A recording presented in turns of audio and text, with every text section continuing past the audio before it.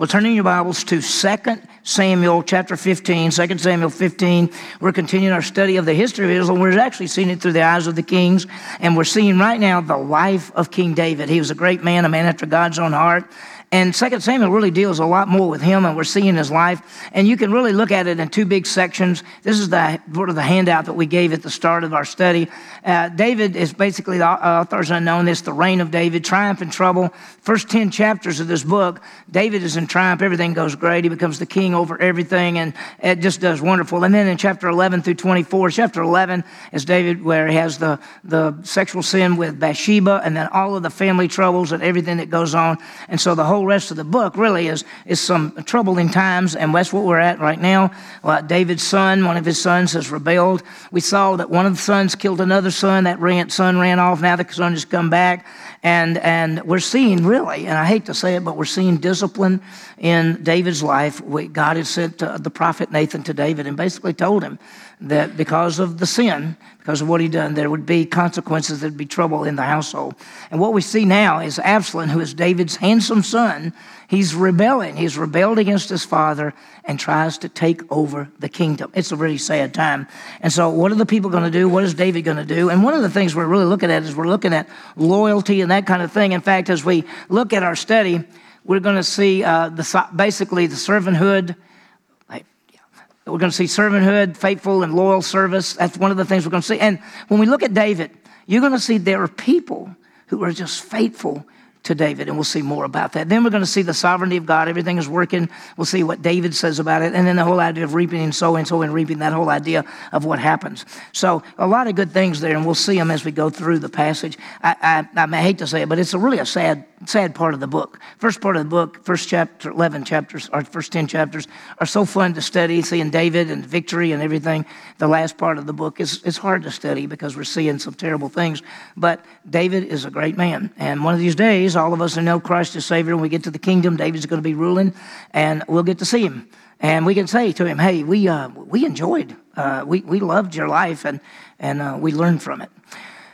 Going into my senior year of high school, this is a long time ago, I met a man. He came to our school. He became our football coach. His name was Bob Tyler, and he came to coach at Meridian High School.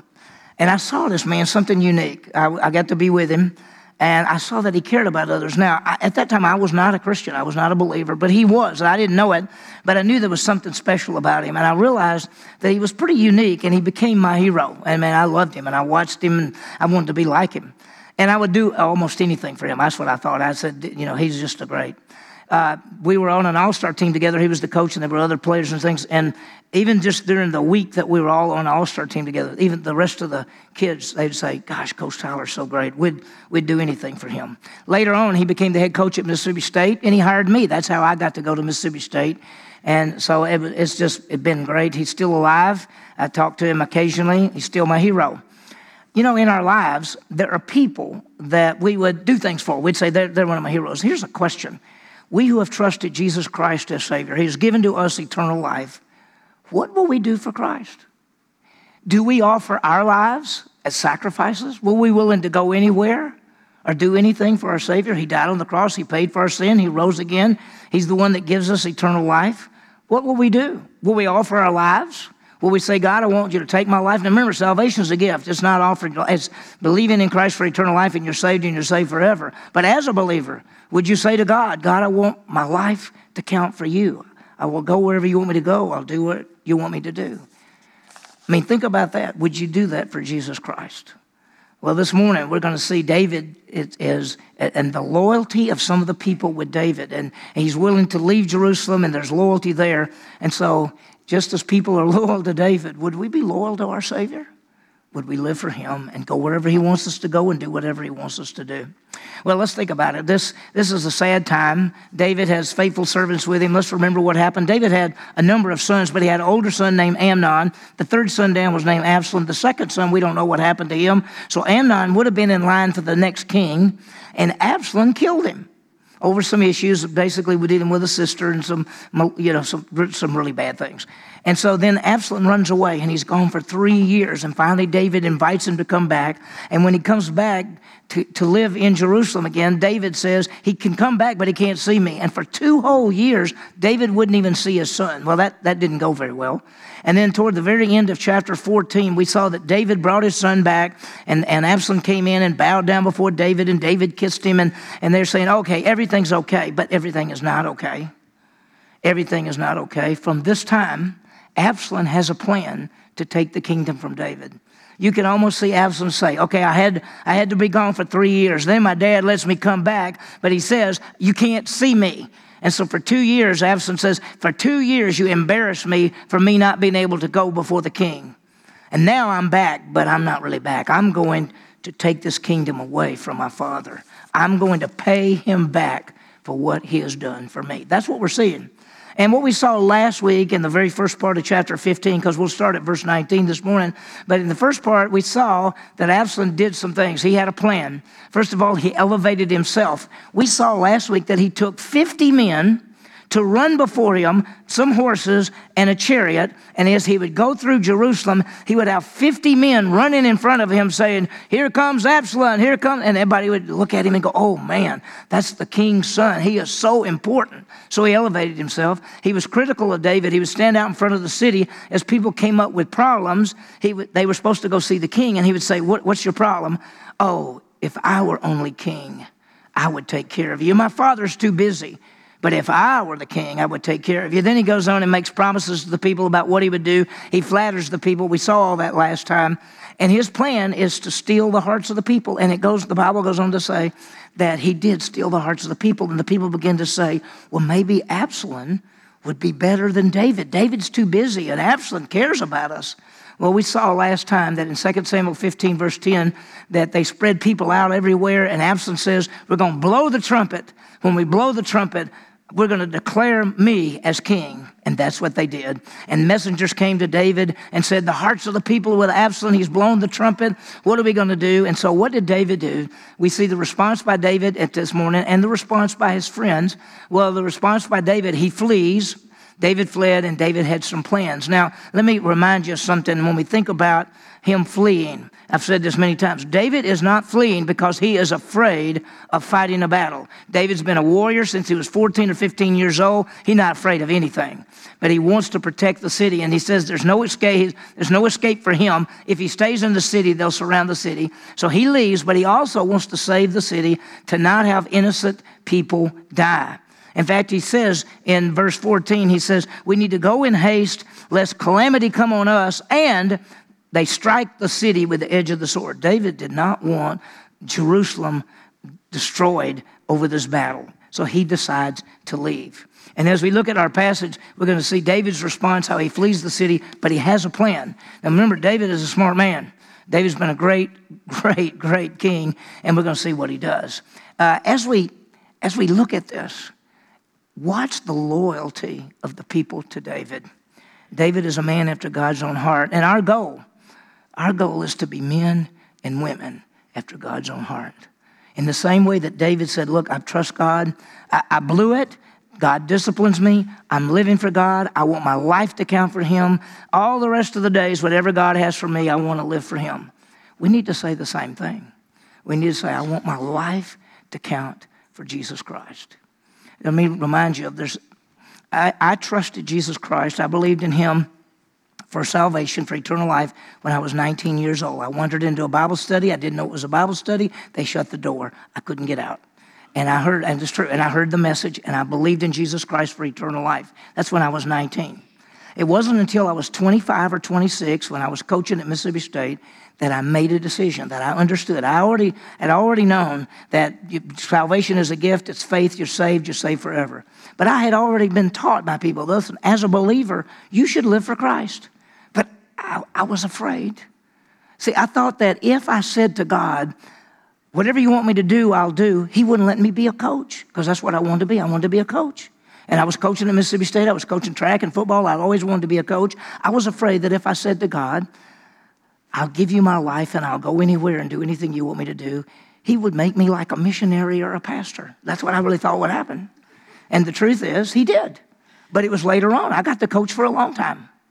And so, let me just say this for you. Every one of us in this room, I hope and pray that every one of you in this room already know that you have eternal life because you have believed in Christ to give you eternal life. He's the Savior. He died and rose again. He offers a gift to you. By grace, you're saved through faith. It's not of yourselves. It's the gift of God. I hope and pray every one of you in this room have believed in Jesus Christ for eternal life.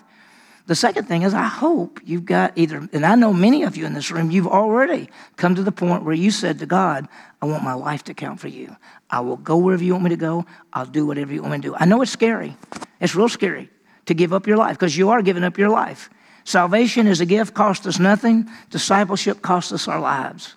And I hope and pray that if you haven't ever got to that point, that somewhere down the line you'll say, I want my life to count for Christ. This is what David is doing, and this is what we should do. And our goal is to be men and women for Christ. Well, here's what happened. So they started leaving the city. And so verse 16 of 2 Samuel 15 says, the king went out and the household with him, and he left some of the women there. And then it says the king went out and the people, they got to the last house. All the servants are passing by. The Gittites are coming by. All these people are coming by, and they're all leaving. Well, this morning we're going to meet some people that are leaving with David. And we're going to see what David wants them to do, and we're going to see their loyalty. It's pretty amazing. Look at verse 19, 2 Samuel 15, verse 19.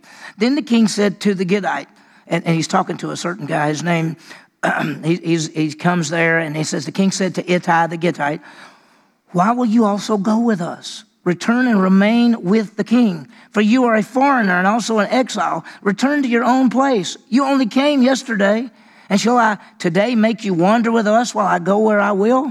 Return and go back to your brothers. Mercy and truth be with you. So here's this guy named Ittai. He's a Gittite. He's not Jewish, but he's been with David for a while. He's come, and now he's come to live in Jerusalem. And when David is fleeing, this man takes his family and some of his soldiers, and he's leaving with David. And David looks at him and says, what are you doing? You don't need to go with me. Look, I don't even know where I'm going. You only got here yesterday, meaning you didn't grow up here. Being with me is, you don't have to do that. Just go back and take care of yourself. You don't have to be with me. We don't even know what's going to happen to me. And he says, the Lord knows where I will wander or where I will go. And so you probably ought to go back. And so David turns to this man and says, you don't need to waste your life. We don't know what's going to happen to me. I may never come back as the king. And so what does this man say to David? Verse 21. But Ittai answered the king and said, as the Lord lives and as my lord the king lives, surely wherever my lord the king may be, whether for death or for life, there also your servant will be. He made an oath. And remember, be careful when you make an oath, because you're supposed to keep an oath. When you say, I swear, I make an oath to God, then you need to keep it. And he says, wherever you go, I'll go. It reminds me a little bit of Ruth. You remember in the book of Ruth where she says to Naomi, wherever you go, I'll go. Your people will be my people. Your God is my God. She said, I'm going to be with you. This guy, the Gittite, says, wherever you go, I'm going. It doesn't matter. And whether I live or die, I may go with you out in the wilderness and they may attack us and kill us all, or we may come back and you'll be the king again, whatever. It doesn't matter. Wherever you go, I'll go. David, you're my king. Now, look at this. If a man can be a loyal servant to another man, how much greater can we be loyal servants to our God and Savior, Jesus Christ? He died on the cross for us. He paid for our sin. He rose again, conquering death. He gives us eternal life as a gift simply by faith. He makes us his children. As many as received him, to them he gave the right to become children of God, even those who believe in his name. We are his children. Should we live for him and serve him? The great truth of all, if a regular man can be loyal to David like that, can we be loyal and serve our great God and Savior, Jesus Christ? Think about it. He says, listen, whatever, how should we respond to the grace of God? Let me tell you, there are certain people who will say this. When we tell people that when you believe in Jesus Christ, you have what? What do you get when you believe? Eternal life. How long does that last? Forever. So there are people who will say, if you tell people that if they believe in Christ, they're saved and saved forever, they'll live badly. No, they won't. When people understand that Jesus died for them, paid for sin, rose again, and the moment we believe, he gives to us eternal life, we see the grace of God. What we do and what you do, and I've watched you do it, you live for him. You don't take advantage of his grace. You say, because you love me, because you have saved me, I want to live for you. And I know many of you in this room, I've watched your lives. You're amazing. You want your lives to count for Jesus Christ.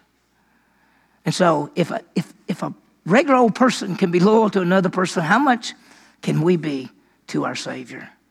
Should we respond to the grace of God? We are servants. We've been bought with a price. Romans 12:1. We offer our lives as living sacrifices. Hebrews 12. We're running the race looking to Jesus, the author and the perfecter of our faith. And so this man named Ittai, he says to David, no. I'm not going back. I'm going to be with you. You're my king. And whether it's life or death, I'm going to be with you. And what we say is this: we got Jesus Christ, and he is our Savior, and he loves us. He died for us. He gives us eternal life. And whether it's life or death, we're going to stand for him. We're going to live for him in this world, in this community. We're going to make disciples. We're going to tell people about Jesus Christ, and we're going to stand for him in this life at this time. We have to. And that's what this Gittite guy did. Now, notice, and so they're going to leave. And David, later on, this man is going to be rewarded for his faithfulness. You'll see that. Then David said in verse 22, David said to Ittai, okay, go and pass over. Go on. So Ittai the Gittite passed over watch this, with all his men and all the little ones who were with him. That's their families. He didn't just take soldiers with him. This man took all of his family and their families and took them all to be with King David. You ever thought about this? David is fleeing. He's fleeing twice in his life. The first time we saw back in 1 Samuel when he's fleeing from Saul, and now this time he's fleeing from Absalom. And so they're leaving the city. Notice verse 22 again. There David said to Ittai, go and pass over. So Ittai the Gittite passed over and his men. And then verse 23, and they're all leaving. They're all in all the country. They were weeping with loud voices as the people passed over. The king also passed over the brook Kidron, and all the people passed over toward the way of wilderness. So they're leaving the city. They're leaving the city going across the Kidron Valley. The map is not exact. This is the city of David. This would be the city of David when David was there. The temple is up here. It had not been built yet. Okay, there's just the tabernacle. And then this is called the Kidron Valley. And then as you cross the Kidron Valley, you go to the Mount of Olives. And going up this way is going to the Mount of Olives. So they're all right at the edge of the city, and they're all crossing over the Kidron Valley to get out of the city to leave. And so it says David told him to pass over. Then all the people were weeping, and they're going out, and they're passing over the Kidron Valley. Here's something to think about. Do you realize that David crossed that Kidron Valley when he was betrayed by his son? Jesus crossed the Kidron thing right there when he was betrayed by Judas. Jesus was crucified outside the city. You understand that? Jesus went across that Kidron Valley to be crucified. Same place. So all the people are weeping. It's just a sad, sad time. Well, all is not lost because David has a plan. Look at verse 24. Now, behold, Zadok who came and the Levites who were carrying the ark of the covenant of God, and they set the ark of God, and Abiathar also came up with all the people had finished passing the city. So what happened is 2 of the priests came out, and they're carrying the ark of the covenant. Now, the truth is, they're not supposed to be doing that. You don't just carry that thing around unless God told you to carry it around. Well, they're bringing it out. And David sees them bringing the ark, and he's going to go, what are you doing? Don't bring the ark out here. And they're basically saying, well, wherever David goes, we're going, and we're taking the ark with us. But David said, no, you're not supposed to take the ark. You remember the last time the Jewish people took the ark out somewhere? They went out to fight the Philistines. The Philistines killed them and stole the ark and kept it for like 9 months. And so David doesn't want the ark taken. He knows the ark, which is where God would dwell among his people. The ark is supposed to be in Jerusalem. And so they were bringing the ark out. So notice what David says. Then the king said to Zadok, this is verse 25, return the ark of God to the city if I find favor in the sight of the Lord, and he brings me back again and shows me both it and his habitation. Maybe I will. He said, listen, don't bring it out here. You take the ark of God back. Take it back to the city. And if God shows favor to me, he'll bring me back and I'll get to see it. But verse 26, but if he should say, I have no delight in you, behold, here I am. Let him do to me as seems good. David says, listen, it may be. You get the ark back. Don't bring it with me. Get the ark back where it belongs. And if God says one of these days I'll get to go back and I'll get to see it, everything will be great. But if not, let God do to me as seems good to him. He's trusting God. He's having to say, listen, I don't know what God's going to do. I don't know whether I'll get to be king again. I don't know what's going to happen while I'm out here and running away. I don't know what's going to happen, but I've got to trust God. And that's one of the things for us, that we got to trust God in the trials and problems of life. And that's why he said, trust the Lord with all your heart. Do not lean on your own understanding. In all your ways, acknowledge him. Live for him, and he will make your path straight. Some translations say he will direct your path. The idea there, he's going to make it where you know what you're doing or where he's going to take you. And so trust him. And we have to trust him because in every life in this room, there are things going on. And you don't know. And you could say, I don't know what's going to happen, or I don't know what God's doing. And we have to trust him. And that's what David is doing. And he's saying, take the ark back. And if I get to go back someday, fine. If not, fine. Well, David has a plan, though. And he's going to talk to the priest. David knows that God is a God of grace and mercy, and he's in control, and he's working all these things out. So he talks to the priest. And Zadok was a priest and a prophet. Look what the verse says. Verse 27. The king said to Zadok, the priest, are you not a seer? Return to the city in peace, and your 2 sons with you, your son Amenhez and Jonathan, the son of Abiathar. Now, let me remind you, Zadok came, and there's the other priest. There are 2 priests standing there, Abiathar and Zadok. And they both have sons. And one is Jonathan, and the other one is Ahimaaz. And so these 2 priests, let me just give you a heads up. Zadok is always going to be loyal to David. Abiathar will not be loyal to David in the future. Right now, they all are. So here are these 2 priests with the ark, with their families, and David says, go back. But then he said to Zadok, aren't you a seer? I mean, aren't you a prophet? I mean, when you think about a seer, you think of a prophet, you think of Samuel. We saw him back at the very first of 1 Samuel. And so he says, listen, go back, return to the city in peace, and your 2 sons with you, your son Ahimaaz and Jonathan, the son of Abiathar. See what I'm going to do. I'm going to wait at the fords of the wilderness until the word comes from you to inform me. Now, here's what he says. He says, Zadok and Abiathar, go back. Then you got your sons. I'm going to cross the Mount of Olives. I'm going to go down, and I'm going to get to the Jordan River, which is it's a good many miles. When I get there, I'm going to wait and not cross over until I hear from you. So what David is doing, he's going to have the 2 priests to be there. They're going to get information. They're going to give it to their sons. Their sons are going to get the information to David. And that's the plan. There's more to it. We'll see it in just a minute. But that's what he says. So here's what I want you to do. I want you to do that. He's sending them back. And so he's sending them back to gain information. So he says in verse 28, so I'm going to wait at the fords of the wilderness until word comes from you to me. Therefore, Zadok and Abiathar returned the ark of God to Jerusalem, and they remained there. So he's sending them back to get information and to come tell him. So they went back. Now they're going across, and notice verse 30. And David went up the ascent of the Mount of Olives and wept as he went. Think about this. And his head was covered, and he walked barefoot. All the people were with him, each with covered heads, and they were going weeping as they went. Can you imagine King David, no shoes, he doesn't have a crown, I'm sure, and he's got his head covered, and they're all crying as they go out of the city, and they go across the valley and up the Mount of Olives. And here's what the Mount of Olives looks like today. And this is as if we're standing in Jerusalem. There's a gate back over here called the Eastern Gate or the Golden Gate. You come out, and there's a kind of a path that goes up this way and around this way and up. And at the time of Jesus, of course, not all this was there. That's a church. That wasn't there. That wasn't there. And so they would up the side of the hill and goes on the top. When you get to the top of Mount of Olives, there were in Jesus' time there were 2 little cities, one on that side and one on the other side. One was called Bethany. That's where Martha and Mary and Lazarus lived, if you remember. So that's where, and so they're leaving and they're going out. They're going up the Mount of Olives. Now David has a plan. And they're all crying, they're all weeping. And here's what we find out. Verse 31, now someone told David, saying, Ahithophel is among the conspirators with Absalom. And David said, Oh Lord, I pray, make the counsel of Ahithophel foolishness. Now, who is Ahithophel? Do you remember who he is? He was David's advisor. Now, when the king was a king, of course, he has a king, he needed to make decisions. He had advisors. Ahithophel was an advisor. Also, he has another guy named Hushai, and he's an advisor.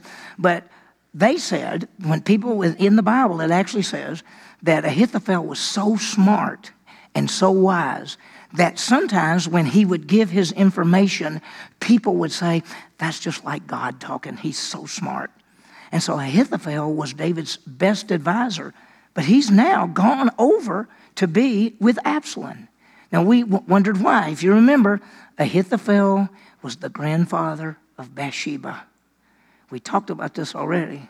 And he did not like David because he knew what David did to his granddaughter, Bathsheba, and what he did to his granddaughter's husband, Uriah.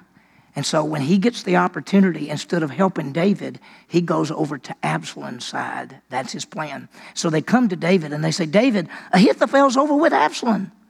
And all David can say is, oh, Lord, make his counsel foolishness, because he's smart. And let me tell you, we're going to see his advice in just a little bit. Not today, but next week. And his advice is right. And we're going to see what happens. And I mean, he's brilliant. Well, we're going to meet somebody else. Look at what happened. It happened as David, this is verse 32. It happened that David was coming to the summit where God was worshipped, and behold, Hushi the Archite met him with the coat torn and dust on his head. So he meets another guy. We're going to see another loyal guy. This is his name. His name is Hushi. He's the Archite. He's David's advisor. Now, Ahithophel was David's advisor. This man is also David's advisor. He didn't go to the other side. He's with David. He's loyal to David. And notice it says he had his coat torn, dust on his head. You remember in that day and time, if you were upset, bothered, mad, scream, you'd tear your clothes, you'd take dirt and put it on your head. It was a sign of mourning. He comes out to David and he looks like he's mourning. And apparently he's an older person. Watch. David said to him, verse 33, if you pass over to me, then you'll just be a burden to me. He's basically saying, wait a minute, you don't need to go. I hate to say it, but we can read between the lines. You'll just be a burden. We'll get out there. We've got to be running for our lives. We'll look around and we'll say, oh, he fell down again. Get him up. We got to get out of here. He's not going to be able to make it. But he's David's advisor. So David says, wait a minute. Verse 34, if you return to the city and say to Absalom, I will be your servant, O king, as I've been your father's servant in the past, so I will now be your servant. Then you can thwart the counsel of Ahithophel for me. He says the best thing to do is just go back. Go back and pretend to be on Absalom's side and go into him and say, I'm ready to serve you just like I served your father. And then when they start coming up with the plans and Ahithophel starts telling what to do, you can thwart it. You can thwart the counsel of Ahithophel. You can go back and confuse the counsel of Ahithophel. That's the plan. And so he says, are not Zadok and Abiathar the priests there? So it shall be that whatever you hear from the king's house, you shall report to Zadok the Abiathar the priest. Behold, their two sons are with them, or Ahimaaz, Zadok's son, Jonathan, Abiathar's son, and by them you shall send me everything that you hear. So he says, here's the plan. You're going to go in and pretend to be the advisor for Absalom. Whatever you hear, you tell the two priests will tell their two sons, and then they will come give me the message. Whew, that's how we're going to get out of this mess. That's how we're going to find out what's going on. And so he's got a spy network all planned to go. Now look at the very end. It says, so, and I'm not going to read the whole verse. I'll read the last part of the verse in just a minute. So Hushi, David's friend, came into the city. The word for friend there is not a friend like a friendship. It's actually the Hebrew word for advisor. It could have been translated, so then David's advisor went back into the city. I think the writer put friend because he wanted to show that he was David's friend connected with him. So this is where we stop and we think for a second. So David is run off, running for his life. He's got a bunch of people with him, and they are loyal to David. They'll go wherever he goes. He sends the priests back with the ark so they can get information. He sends Hushi back to get information to tell the priests, to tell the sons, so they can come tell David. David's going to wait at the Jordan River to figure out what to do next. And we'll see all of this. Wow. So notice the last part, verse 37. So it says, so Hushi, David's friend, came into the city, and Absalom came into Jerusalem. He's come. He's come as the king. You can see Absalom. By the way, we talked about it. Absalom is the most handsome person in all of Israel. It said it. It said from the tip of his head to his toes, there was not a defect. He was the most handsome person. Everybody said, wow, that guy is amazing. He has now come into Jerusalem, and he says, I am the king. What's going to happen? Well, what did we say? David's response to the overthrow. He has fled to protect the city. He has plans. He sent his spies. He sent Hushai to confuse the counsel of Ahithophel. And we'll see what happens. David says, I hope I get to go back, but I don't know. And sometimes we say, I hope this happens, but I don't know. I just have to trust God, because sometimes things go this way and sometimes things go this way, but whatever God does is always right. And so we have to trust him. So let's faithfully serve our Savior and Master, Jesus Christ. He died on the cross for us. He paid for our sins. He rose again. He offers eternal life as a gift. Whoever believes in him will never perish, but have eternal life. We've been bought with a price. Remember 1 Corinthians 6:19? What do you not know? Your body is the temple of the Holy Spirit is in you. You're not your own. You've been bought with a price. Therefore, glorify God in your body, in our bodies. So what should we do? As those who belong to Jesus Christ, that he died and rose again for us, he gives us eternal life. We become a child of God. Our body is the temple of the Holy Spirit. What should we do? We should glorify God in our lives. We should live for him. Let's serve him. Let's offer our lives as living sacrifices. I look back now and realize I shouldn't have been afraid. After I trusted Christ for those years, knowing that I wanted to be a coach, I shouldn't have been afraid to say to God, I give you my life. I should have known that whatever his plan would be better than whatever I could ever think. And he let me coach for a while before he changed my desires. I get to do this. He sent me to Oklahoma, which I love. Examine your life. As I said earlier, I hope every one of you in this room that you have believed in Jesus Christ for eternal life. And so you have eternal life and you're saved and saved forever. But what are you going to do with this life while you're here? Would you say to him, Lord, take my life. I'll go wherever you want me to go. I'll do whatever you want me to do. It's scary because you're giving up your life. It's called discipleship. Jesus said, if you don't take up your cross and die to yourself, you cannot be my disciple. No telling what he has for you. He'll use you for his glory. Psalm 139, he designed you. He made you with gifts, talents, and abilities. And he wants your life to count for him. Because one day, we're going to stand before him, not for salvation, but for rewards. What do we want to hear him say? Well done, good and faithful servant. Let's trust God in trials. Wow. He's in control. I love David here. I mean, he says, well, if I get to go back, great. If I don't get to go back, God's going to do whatever he wants to do, and I'm just going to trust him all the way through it. If we know that everything is in God's hands, we can leave everything in God's hands.